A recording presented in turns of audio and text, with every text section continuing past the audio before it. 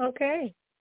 So here we are, about to begin an entire chapter of Tanya, of Igeres HaTshuva, teaching us how to truly return to God.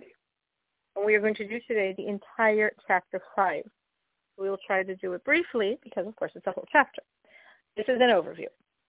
So what we last chapter learned is that the godly soul of the Jew is part of the essence name of God, the name spelled with 4 letters, Yud and Hey and Vav and Hey, what we refer to as Havaya, which means that which gives existence.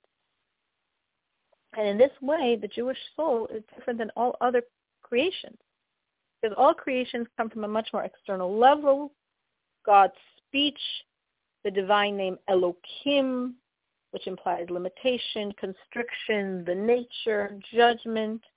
The soul is Havaya, is beyond all that. But this soul has to be enclosed in a physical body, in a physical world.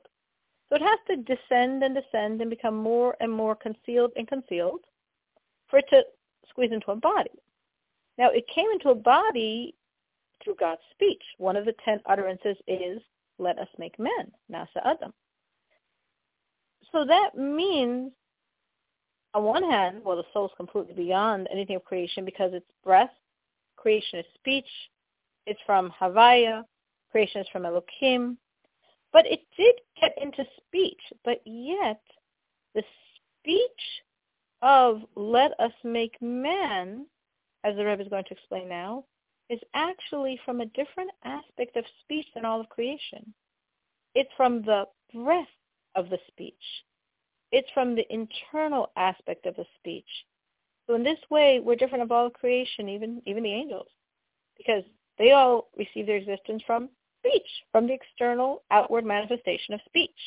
But even that part of us that's from speech, how our soul can be enclosed in a body, is from the inner aspect of speech, which means that the inner and external aspects of the soul are both coming from the inner aspects of God.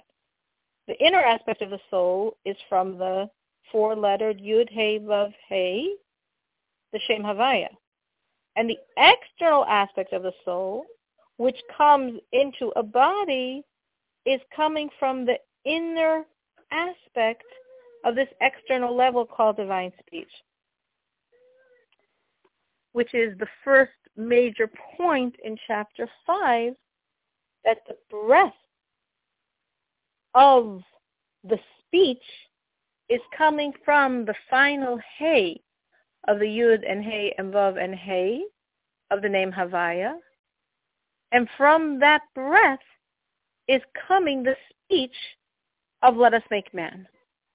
So therefore, based on this, the Rebbe says, we can understand a pasuk, a verse, which expresses the 2 aspects of our relationship with God. The verse says, Michelak Havaya Amo, that's the first part. For God's people is a part of God. We had this last chapter. And then it goes on to say, Yaakov Chevel Nachalaso. Yaakov, Jacob, is the rope of his inheritance. For God's people is a part of God. This refers to the inner aspect of the soul. Jacob is the rope of his inheritance, refers to the external aspect of the soul. The soul as it was constricted, enclosed, and able to be within a physical body by means of divine speech.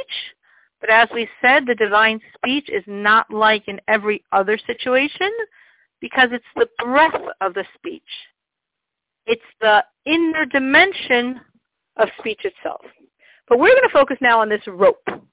This rope which expresses this even external dimension of our godly soul's relationship to God. So if we think of a rope, so we have the analogy of a rope.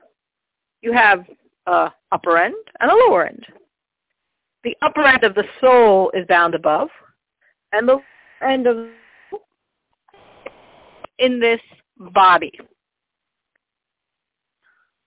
So when we're saying here, so we have our soul, upper end of the rope, bound up with God. Lower end of the rope, enclosed in the body. This is going to be important to understand what the Rebbe is going to say in this chapter. Now, God's blowing the soul into us, right? And we discussed this last chapter, that nothing is blown but our soul, and blowing implies a tremendous intensity of inwardness, because breath comes from such a deep inner place that we, as we say, run out of breath. So here we have the soul being blown. Now, if someone's blowing, as long as there's no obstruction, the breath will reach where it's supposed to reach. You're blowing to fill up something, you're going to move something, it's going to reach that thing. If there's an obstruction, though, if there's a separation, your breath isn't going to go where you want it to go. So if there was any obstruction, so here we have God blowing the soul into us, just as we explained in the previous unit of Tanya, in Shar HaYichud V'Emunah, that God constantly recreates, re-gives existence to all of creation. He's constantly uttering the 10 utterances. So too with our soul. God is constantly blowing our soul into us. There's the divine breath, what Kabbalistically we call Hevel HaElyon, the most inward energy of God that constantly is being blown into the soul. And if there's any obstruction, well, the breath wouldn't get to the soul.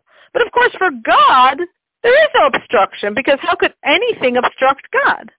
So therefore, God blows, and this inward breath is going to our soul, because how could there be any barrier for God? But there's one barrier for God. What's the one barrier for God? The one barrier for God is a sin. A sin creates a barrier. Now, why is a sin a barrier for God when seemingly nothing is a barrier for God? Because all of creation exists by will of God. Will of God is the fabric of all of creation. And a sin is the only thing in all of creation that can oppose the will of God.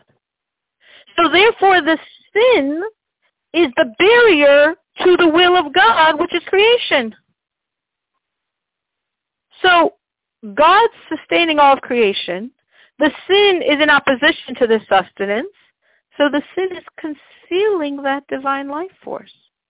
So therefore, the sin is capable of preventing the divine breath from reaching our soul.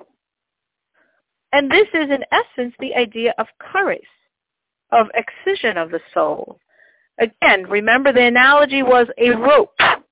Jacob is the rope of our inheritance. We said there's a rope with an upper end and a lower end.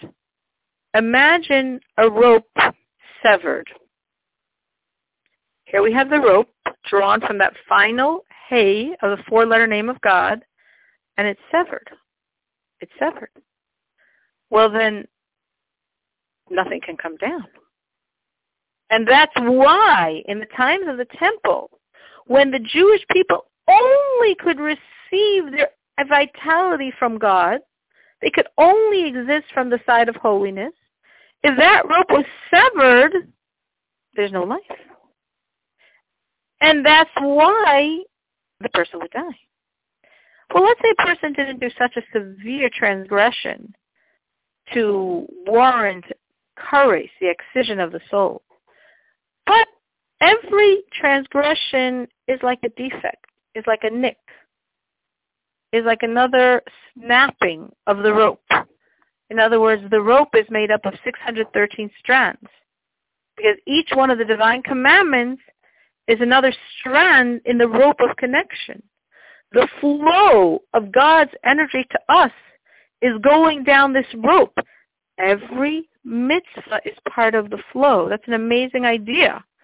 Every one of us receives vitality in this world through all of the 613 commandments, even though many commandments are like only given to the priest, or cannot be fulfilled today, or cannot be fulfilled simultaneously.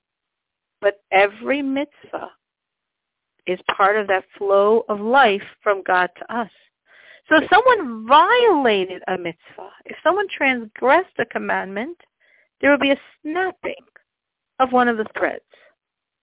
If someone violated many commandments, another snap, another snap, another snap.